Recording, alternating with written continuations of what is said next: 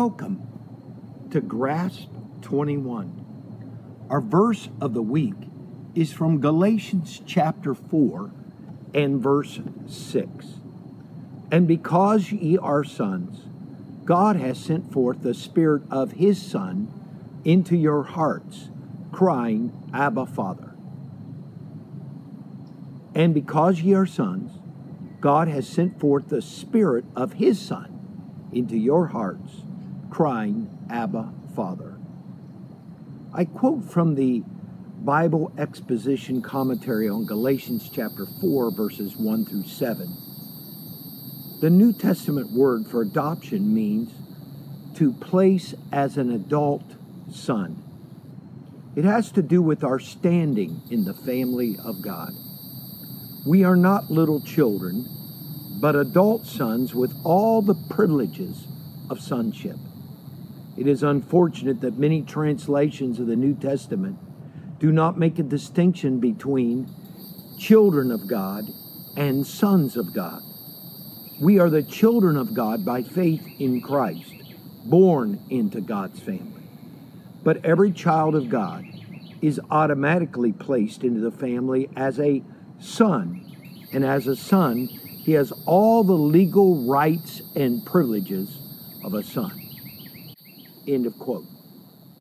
Of course, to be born into God's family, it is through the new birth experience that Jesus explained to Nicodemus in John 3. Paul, the writer of Galatians, believed, preached, and practiced both water and spirit baptism. In fact, in Galatians chapter 3, verses 26 and 27, the apostle stated that not only ye are children of God by faith in Christ Jesus, but he continued, for as many of you as have been baptized into Christ have put on Christ.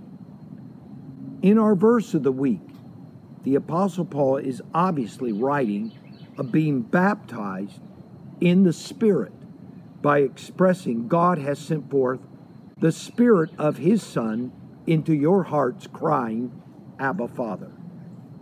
As the commentary we quoted from explained, the word son is used in correlation with adoption.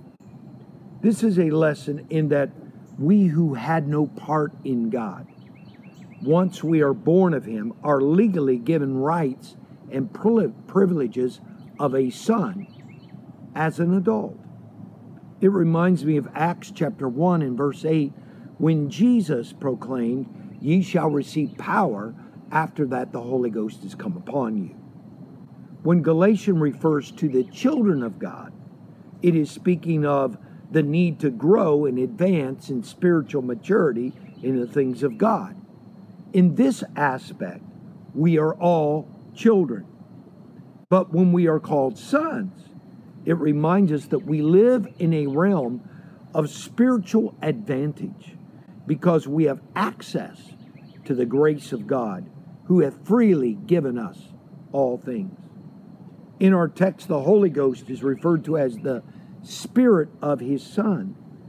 This is relevant to the passage because the topic here is the born-again believer's own standing as a son, or as the commentary said, not as little children, but adult sons with all the privilege of sonship.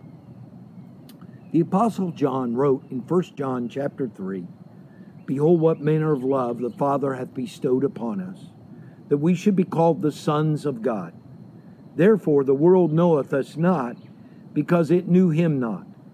Beloved, now are we the sons of God, and it doth not yet appear what we shall be.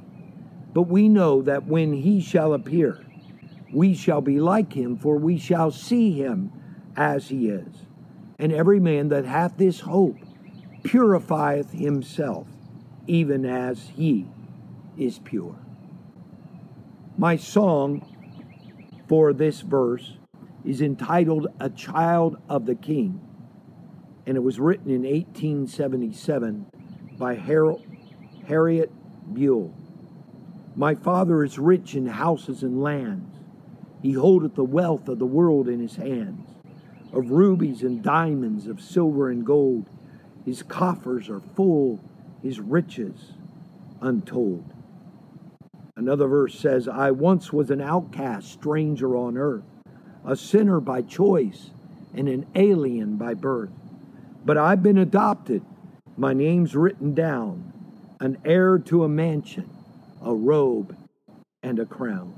I'm a child of the King, a child of the King. With Jesus, my Savior, I'm a child of the King. Let's pray together. Lord, we are so grateful today that you have filled us with your Spirit and you have made us sons of God. We know in one sense, Lord, that we are children, that we do need to grow, that we need teachers and tutors and servants to tend to us so that we can mature and become what you want us to be. But on the other hand, our standing in you is that of heirs. We are adopted, given all legal rights and privileges of a full-grown son. We thank you for the grace of God, or as the scripture says, the manifold grace of God, the multi-dimensioned grace of God that we have access to through your name and by the Spirit that you have put into us. Let us always, Lord, be grateful, and let us exercise cautiously the privileges that you have given us, with the hope that someday we will obtain what you have for us in the future.